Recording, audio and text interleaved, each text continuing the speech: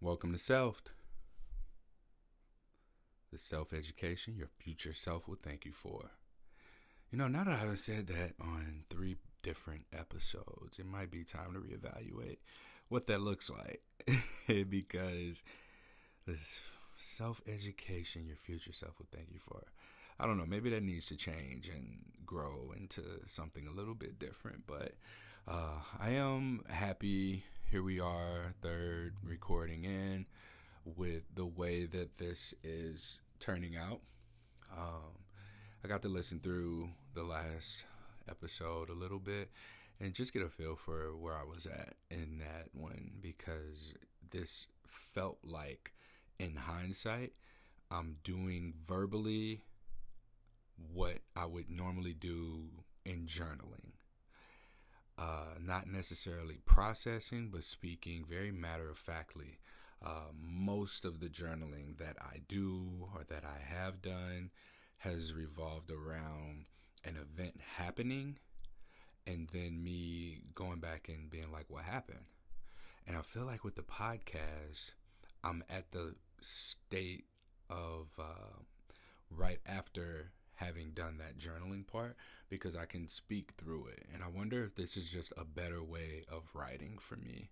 So even with that little bit of knowledge, I want to see how this plays out here. There's been a number of things that have happened over the course of the last week since the second episode release, and there's a lot that I want to touch on. I believe where I left off last time was really just following intuition and how that's worked out in a positive way.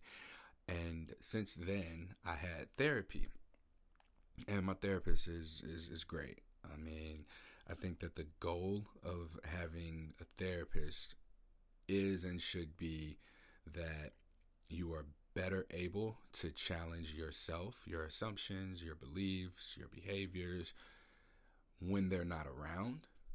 I think that therapy serves as more of a self-check-in, if you will. And in this therapy session, there were a couple of things that I really want to make sure that I highlight, and hopefully I don't forget what they are, because I will ramble through speaking about things and going off on tangents without even covering the topic. So hopefully saying them first will allow for me to move forward. But one of which is self-care, what that looks like. And then another thing is this self-trust. Like on last episode, I talk about how I follow my intuition and it ended up working out. What I don't realize is how not following my intuition is what keeps things from working out. And I believe that that may be what self-sabotage is. And it's all rooted in a deep, deep fear of success.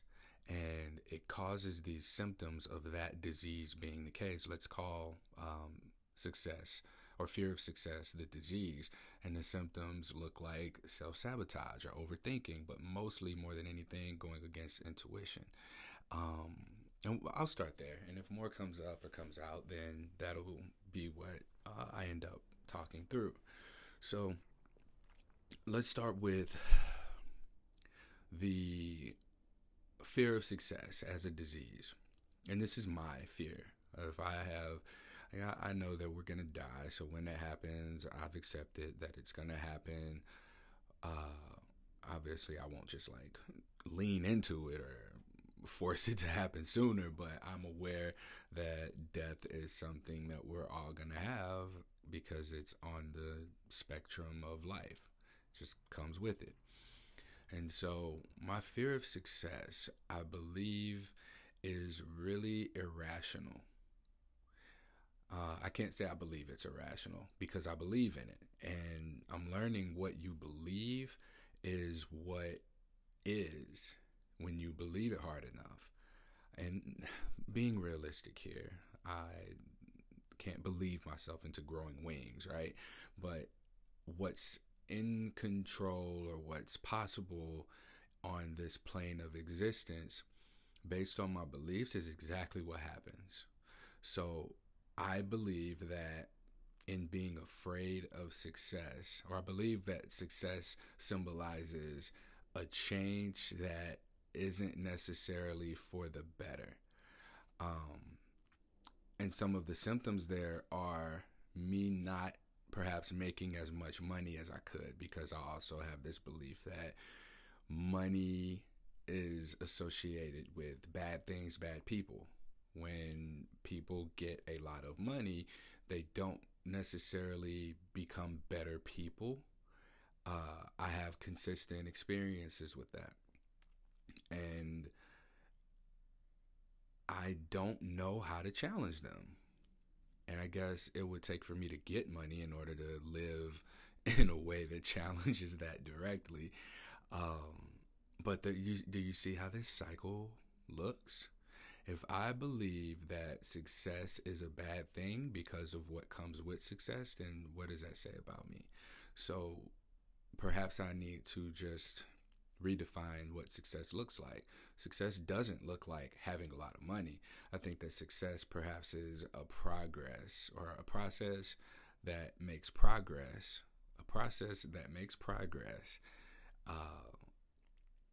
into the direction of being able to create opportunities.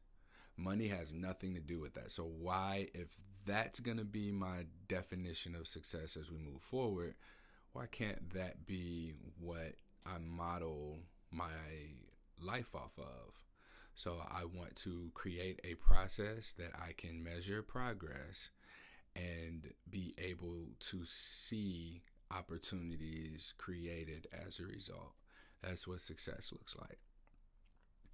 So again, a belief is just so deeply rooted and ingrained in us, and I think that these beliefs really encourage the thoughts that we have. They encourage the words that we speak. They are the driving force of the actions that we take. So if I genuinely believe that success is linked to money, I have to support that belief, or the world has to support that belief, because that's my truth, and that's how the world responds to us. It responds to us living in what truth we believe, right? So if I believe myself to be a good person, and I believe success is linked to money, then I'm going to create circumstances where I constantly fail, where I don't succeed. So how do I go about challenging that behavior or that belief? I change my behavior. So I have to stop doing these things that support the belief money is bad and success is linked to money. I gotta stop doing that. Because I'm seeing, if that's what the disease is, the symptoms of that are perhaps overthinking, are inaction, avoidance. These are just a few. I can probably name more if I talk through different experiences that I have, but I know that I need to challenge these beliefs with my behavior.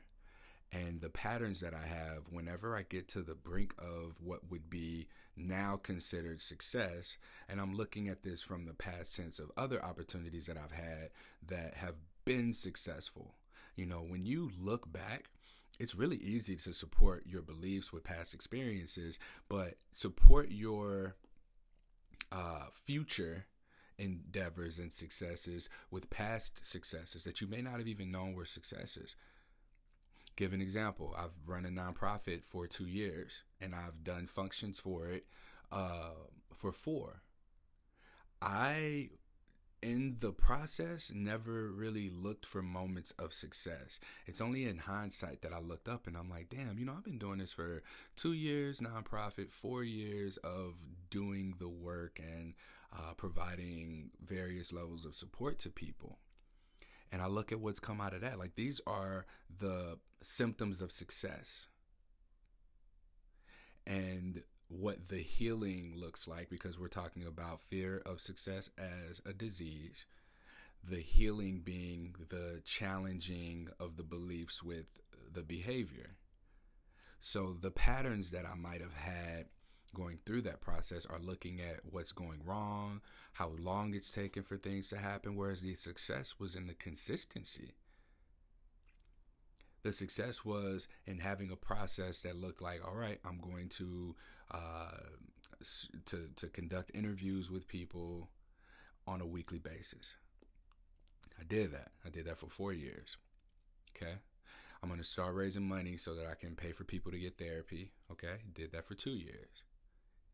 And then looking back at how many people have been in therapy and how many people have reached out and connected to touch base and just get in contact with these resources, all of these things are successes because they follow the formula that I just mentioned: the creation of a process, progressing through that process, and then creating opportunities. That is literally what I did.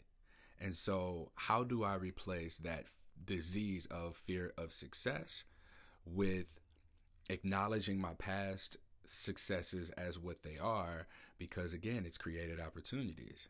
I have to believe that my healing comes in the creation of opportunities, because that directly conflicts with that belief. So if my behaviors support creating a process, making it through the progress, looking at the progress, and then creating opportunities, both of those can't exist with one another. So perhaps right now there's just this internal struggle between the belief that I've had and the behavior that is overriding that belief.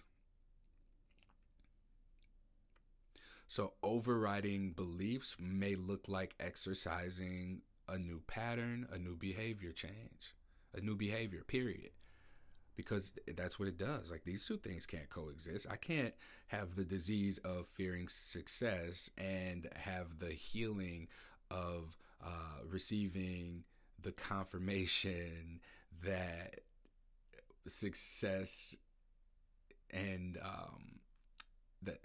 these they just don't go together. I was about to say the wrong thing, but what I mean is that I can't have this idea that the fear of success looks a certain way because I'm redefining what success is. Success has always been more money, right? And if I've seen money corrupt people, or the more that they have, like the more that they have to keep it and do things that may not be the most ethical or whatever, I can't support that belief if my definition of success is not tied to money. And then I also will have to redefine, what it looks like to have money, because if I am successful, if I am by that definition, creating a process, going through and progressing and creating opportunities, then in order for me to sustain that, money comes in, and I have to continue to do that if I want to be successful. So the money has to fuel that. So that isn't inherently a bad thing.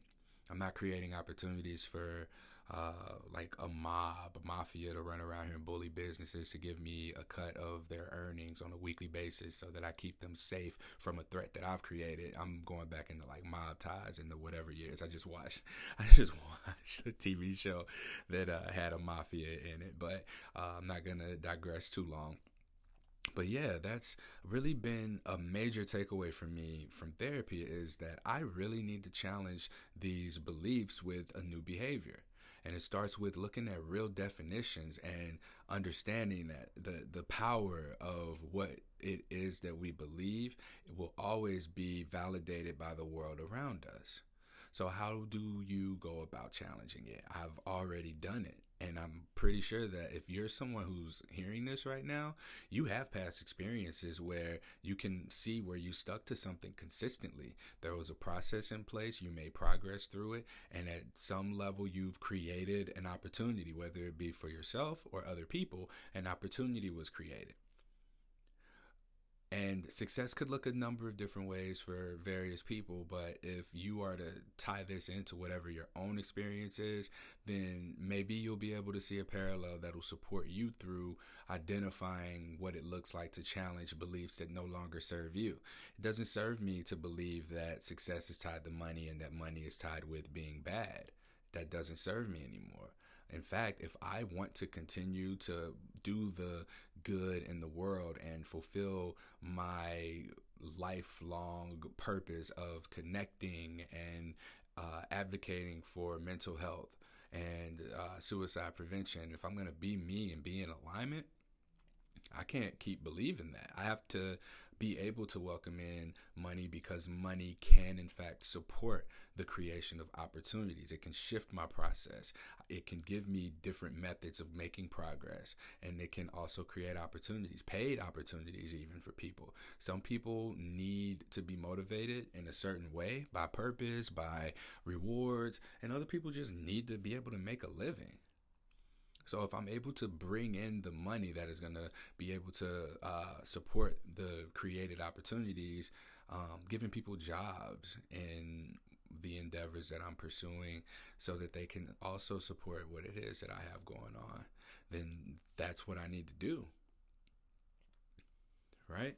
So walking away from this podcast episode, I have to believe to the point of knowing, because this is a very deep-rooted belief in me, to be afraid of success, because I've seen it in my parents, I've seen it in my grandparents, I've seen it around me, but I haven't seen it for myself. If I really look at what I've accomplished to this point, I'm here, first off, and even that's a success.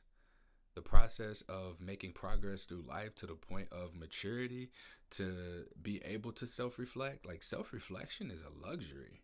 This is a luxury. Not a lot of people have this. Self-reflection, self-discovery, self-expression. And it's because a lot of us come from a place of survival. You know, I would even go as far as to say I am still in survival mode, but I recognize the necessity of healing. I have to do both.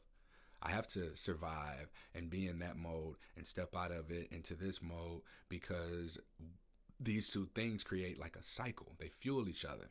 If my needs are met, the more my needs are met, the more I'm able to self-explore, self-discover, and self-express. And the more I do that, the more my needs are taken care of. And I have to believe that. And this is a really good transition point into my therapist and I talking about self-care and what that looks like. I'm a 32-year-old black man. Self-care is something that I probably hadn't heard until I was 30 years old. And even then, what self-care looked like to me was just not appealing. Like, that doesn't seem productive. Why would I put a face mask on and wash my face? Why would I take a bath in a bath bomb? That doesn't seem productive. That's like 45 minutes of me just sitting and not doing anything. I don't have time to sit down and read a book. I don't have time to just walk in the park because I'm so heavily focused on my survival. So there's no space for self-care and survival to coexist with one another, has been another belief that I've had. So when my therapist mentioned to me self-care, and again, you know, this is even a luxury, being able to have a therapist. But when he mentioned that to me, I just flat out asked, you know, what is that? What is self-care? Why? I don't know what this looks like. I don't see black men around me exercising self-care, or maybe I do and I just don't recognize it. I look at my dad, for instance. My dad works, and by the time he gets home from working, he's tired. And when he gets home from work and he's tired, he would always do this thing. He'd open up a beer, he'd take a shot of Bacardi Gold, and he'd just want to sit down. He would just want to eat and just sit down. That to me is like, that's a necessity, to just be able to sit down. Like, maybe the beer and the shot were self-care, but if that's like a habit or it's routine, I don't know. It just looks weird to me.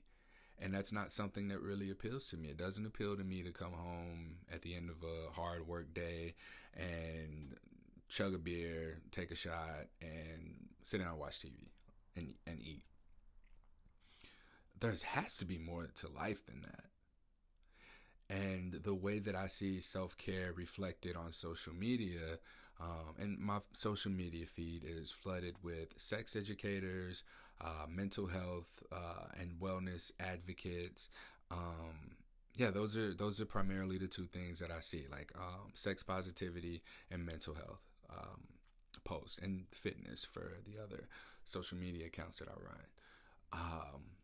But yeah, those things just don't fit for me.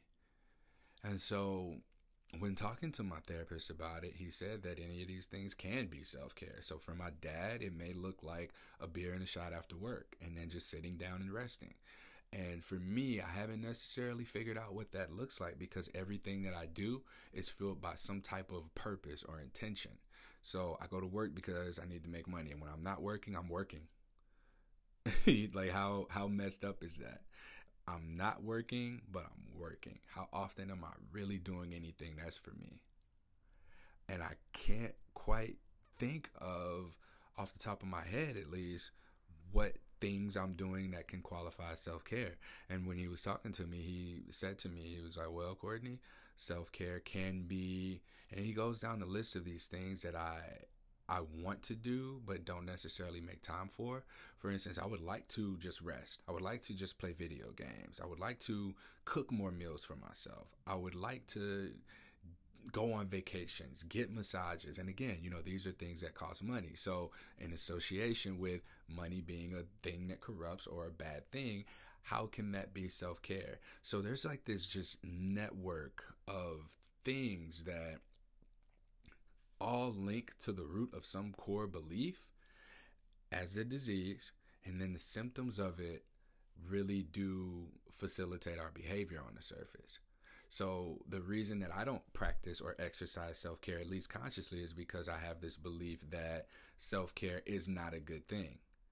And we can connect the dots from the lack of behavior on the surface that is self-care and the prioritization of that to the fear of success, the fear of having money, which serves as a tool to be able to support self-care depending on how you view it.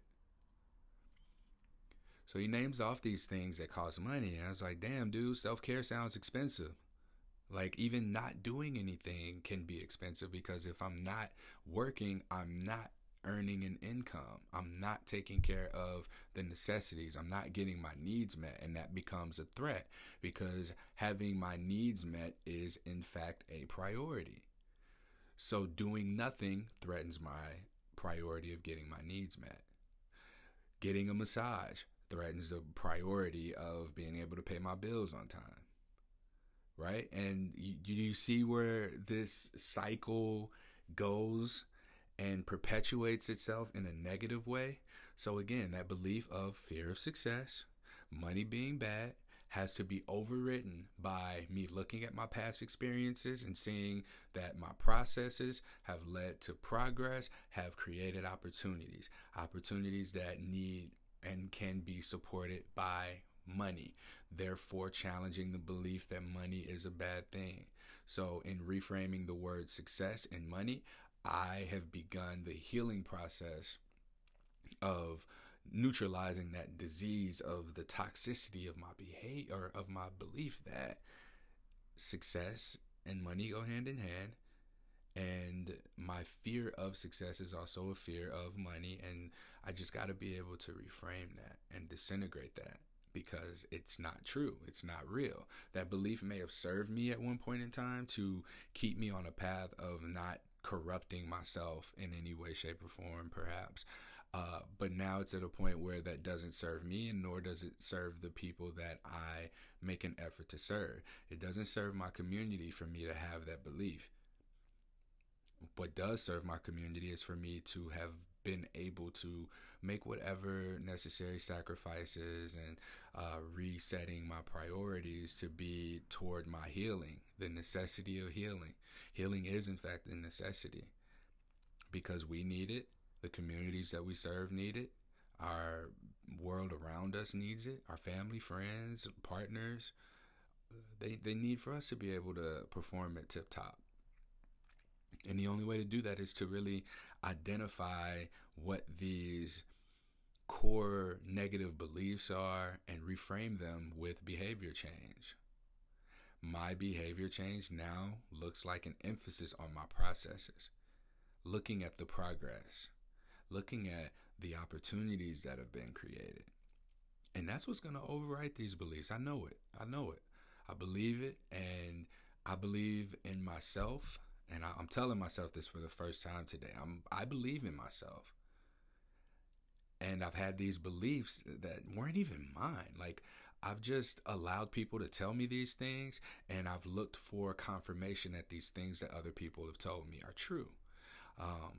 Another thing that I talked to my therapist about here was being a 32-year-old black man who is working in the space of where on the outside end it looks like I'm a sex educator. I'm not a sex educator. I tell people I am an investigative journalist on mental health stigma. It's as simple as that. And this overlaps into so many different areas. It overlaps into sexual health, not just STIs, but also pleasure. So it looks like I'm a sex positivity enthusiast and activist or something. It also extends into suicide prevention. And like that's the core focus of the work that I do. Because I've had experiences with other people who have made attempts to kill themselves. Some people have around me have ended their lives. So this is where my own like beliefs, or what fuels my intention for a lot of the work that I do. It's that. And so I can't have people, telling me and fueling my beliefs about who I am, because then that takes me away from my own belief about who I am and being able to make the necessary tweaks and adjustments on my internal drives to be able to continue to serve people in the way that I know how. And so I gave my therapist the example of being at the place that I am, 32, cisgendered, heterosexual, able-bodied black man in America, where I've constantly heard, even in rap songs, Kanye West said we wasn't supposed to make it past 25. Joke's on you, we still alive. And this was the old Kanye. Y'all know what I'm talking about. And Tupac, I forget how old he was when he died, but he made it to a certain age, and there were things that he said, we're not supposed to make it to this point. And up until, I guess we can say this point, I've always been told by my family, hey, go to school, stay in school as long as you can, get a job, don't get nobody pregnant. And here I am, I got somebody pregnant, but I don't have any kids. You take that how you want. And I went to school, I went to college, I got the degree, I got 2 degrees, and I worked in jobs, and I didn't belong in those places. They weren't for me. I took something from each of those environments that I was in, but I did what I was supposed to do, and it didn't work out.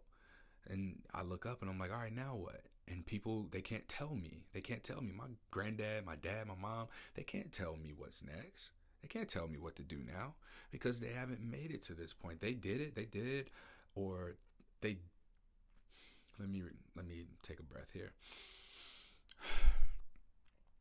They gave to me what their parents passed down to them, which was just a little bit of progress. They gave me a little bit of progress. So for them, they knew that I needed to be educated, that knowledge was power. And so going on to be educated, and they knew that, teen pregnancy or having kids young was something in our family that happened. So they made sure to emphasize, don't have no kids. And so here I am.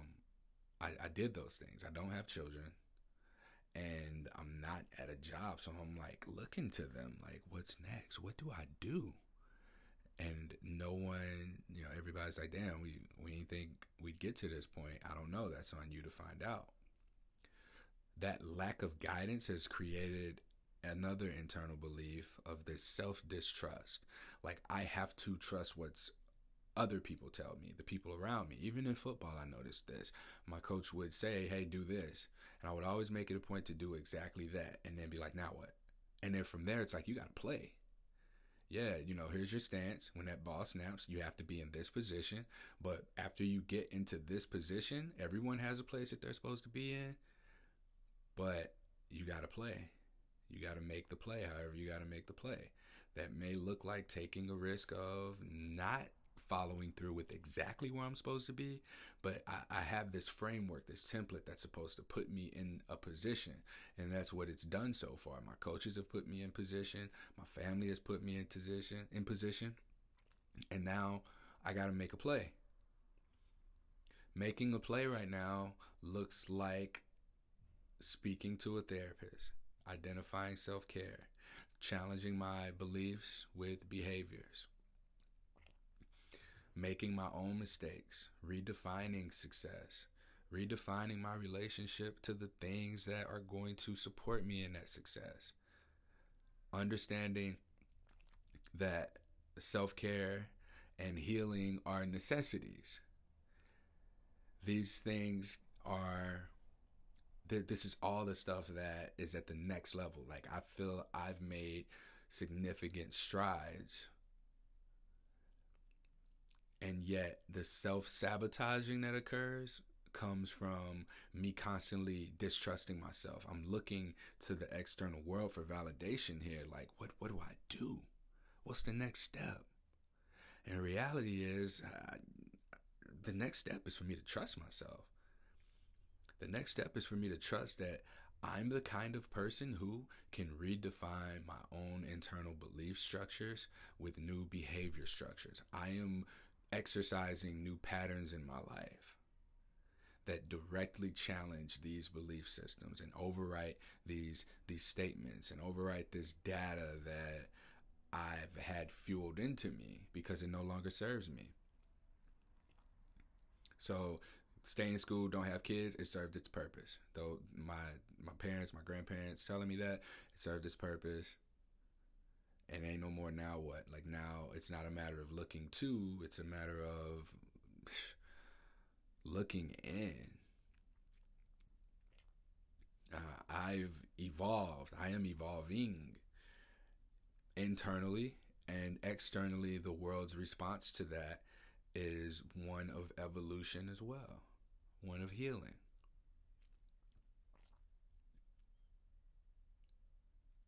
I never saw myself in a position of being able to make my own decisions, because I've always had someone in my ear or coaching me. Like, the next step in corporate was to go through, be a coordinator for something, then be an account manager, and then you work up to an account supervisor, and then you're high up in whatever company you're at. And that shit did not work for me. No.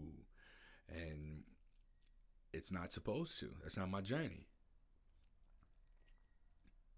And I look on the intuitive impulses that I have had throughout my life, and I look back sometimes, I'm like, damn, that cost me a lot of money. I could be making a lot of money. But going back to that belief, I can't think of myself to be a good person and make a lot of money if I have the belief that money corrupts people and it is bad, and that the only way to be successful is to be bad. These things really go hand in hand and hand in hand. And that's how they're all connected.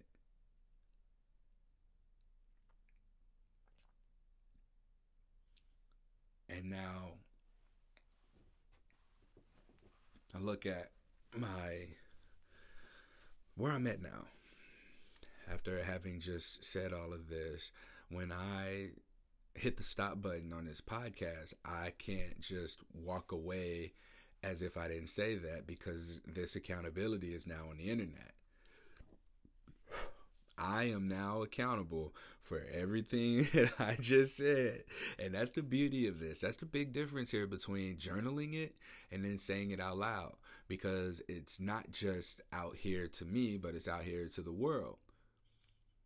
And at any point, this is out here. Yeah, I'm not promoting this podcast. I mean, only a handful of people really know that I'm doing it. But this is my own self-accountability. This is my self-trust. I felt a powerful nudge in the direction of being able to create something like this, my own little vehicle for self-expression, self-discovery, and self-exploration. You know, what's interesting, too, is when I spoke to my therapist, and I explained to him, like, I don't have that I don't have a coach. I don't have someone telling me, what to do. But what I do have around me are people who challenge me to challenge myself. That's been one thing that I've learned in therapy, is the importance of being able to challenge yourself. And now I'm challenging myself, and that behavior is overriding the belief that I can only do things when other people tell me, or I can only do things that are safe because other people told me, because I will also be able to point the finger at them if it doesn't work out the way that it's, quote, supposed to work out. So the challenge is to challenge myself. I'm learning to trust myself through these. I'm learning to trust that whatever correct or incorrect step I take, as long as I'm in alignment with it, as long as it's fueled by, again, we look back at intentions and values, I am motivated by connection. As long as I'm feeling connected to others, myself, my purpose, then there is no right or wrong. There's lessons to be learned. There's redirections and adjustments, of course, but I can do no wrong when I trust myself. I can do no wrong when I trust myself. And I trust myself to challenge my behaviors with beliefs, because to this point, looking back, I'm here.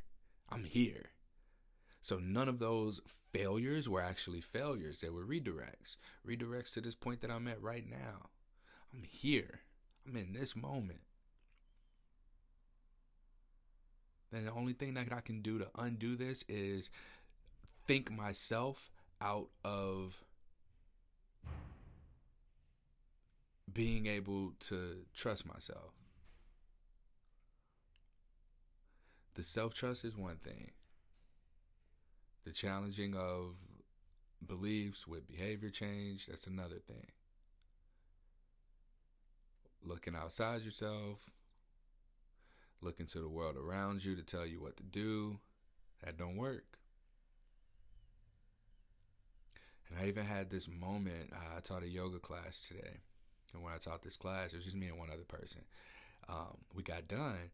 I was like, damn, I said some stuff I wish I would have written down. And she was just like, yeah, like the part you said about, I don't even remember what she said, y'all. Yeah. I do remember, though, that going into it, I was trying to figure out what self-care looked like. And doing a body scan, bringing your awareness to your head, your face, fingertips, toes, up through the different joints of the body where parts bend and connect. You can always feel a sensation. There's a sensation when you bring feeling to it. There's like a neutral sensation where you just know it's there. Perhaps there's an intensity of pain or pleasure. And the pain says, nope, get away from that. Don't do that. And perhaps it needs to rest. And then pleasure says, more of this, please. This is at a good place. So we have these sensations in our body. We feed our body. We fuel our body. Our bodies tell us when it needs certain things. And I think that it's the same thing for our minds. We feed our minds various forms of media, encouragement, support, positivity, negativity. But what about that? What about underneath the stomach area, underneath the abs, deeper than the digestive system? That essence that runs through the nerves of the body. That invisible stuff, the values, our core values that we have, our identities. What do we do to fuel our identities and feed our identities? How do we check in with those? I think that may be what self-care is. Checking into those things. Yes, your body is hungry, then feed it. Your body's tired, then rest it. Your mind running a million miles a minute, that just probably means you need to put something down on paper. But the piece of us that fuels the body, that fuels the mind, often gets neglected because it's not there. Like, it's not outside of you. You can't see it. You don't notice the behaviors of it, but it's there.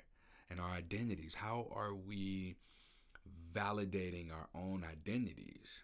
How are we fueling our purpose, our service mindedness, what we need from and what we give to our communities? The words that are there. What are we doing to validate that aspect of ourselves? Are we resting? Are we acknowledging when we're out of balance in that sense and recalibrating? I mentioned my values: evolution, peace, liberation. Are the things that I'm doing in line with those three words that I choose to identify with and identify as? When they're not, how can I take care of myself? I exercise my body by movement, but through movement, and I'm aware of what it needs through movement. I exercise my mind with the consumption of content. I listen to podcasts, audiobooks. I watch like superhero stuff, anime. But what fuels the invisible aspects of myself, the invisibility of our identities? How do we feed those? How do we fuel those? How do we nourish those? By taking care of the body and the mind? Yeah, of course. But I believe that it's through self-expression, self-exploration, self-discovery. Because that's what those things are. Our identities are ourself. What are we doing to prioritize ourselves? And so it may not even be that it's self-care, it's identity care. Are we caring for our identities? Do we make space to give ourselves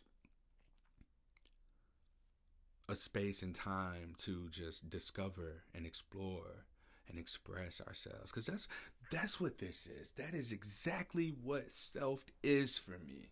This is a space of self-discovery, self-exploration, and self-expression. I literally just had that epiphany right now talking through this. And damn, it feels good to understand that self-care is identity care. Self-care is identity care. What you identify as, how you identify, who you identify as, that's what this is. That's how we get here. That's, man, I can end on that. I can end on that. Wow. That was that. I'm speechless. So I'm going to take that out of here. I'm going to figure out ways to care for my identities. Evolution, peace, liberation. Am I connected to myself? Do I feel connected to others? I do. I genuinely do. And it's caring for my identities that allows me to continue to do so. So if you're someone who's listening to this and you find or found a parallel here, what you got? What you got for your identities? How are you caring for your identities? It's not self-care, it's identity care. You know? What we see as self-care on Instagram feeds, it's more so body care. Maybe, people need that for their mental health too. But we're overlooking identity care. And this is the first time I've heard that, seen that. It's going to be the episode title. Self-care is identity care. Again, I can't thank you enough for being on this journey with me. This is really beautiful. It keeps me accountable for my own self-discovery, self-exploration, self-expression. Because that's what identity care is. Those three things. It's being connected to self. The self-education, the self-exploration, the self-discovery, the self-expression that your future self is going to thank you for.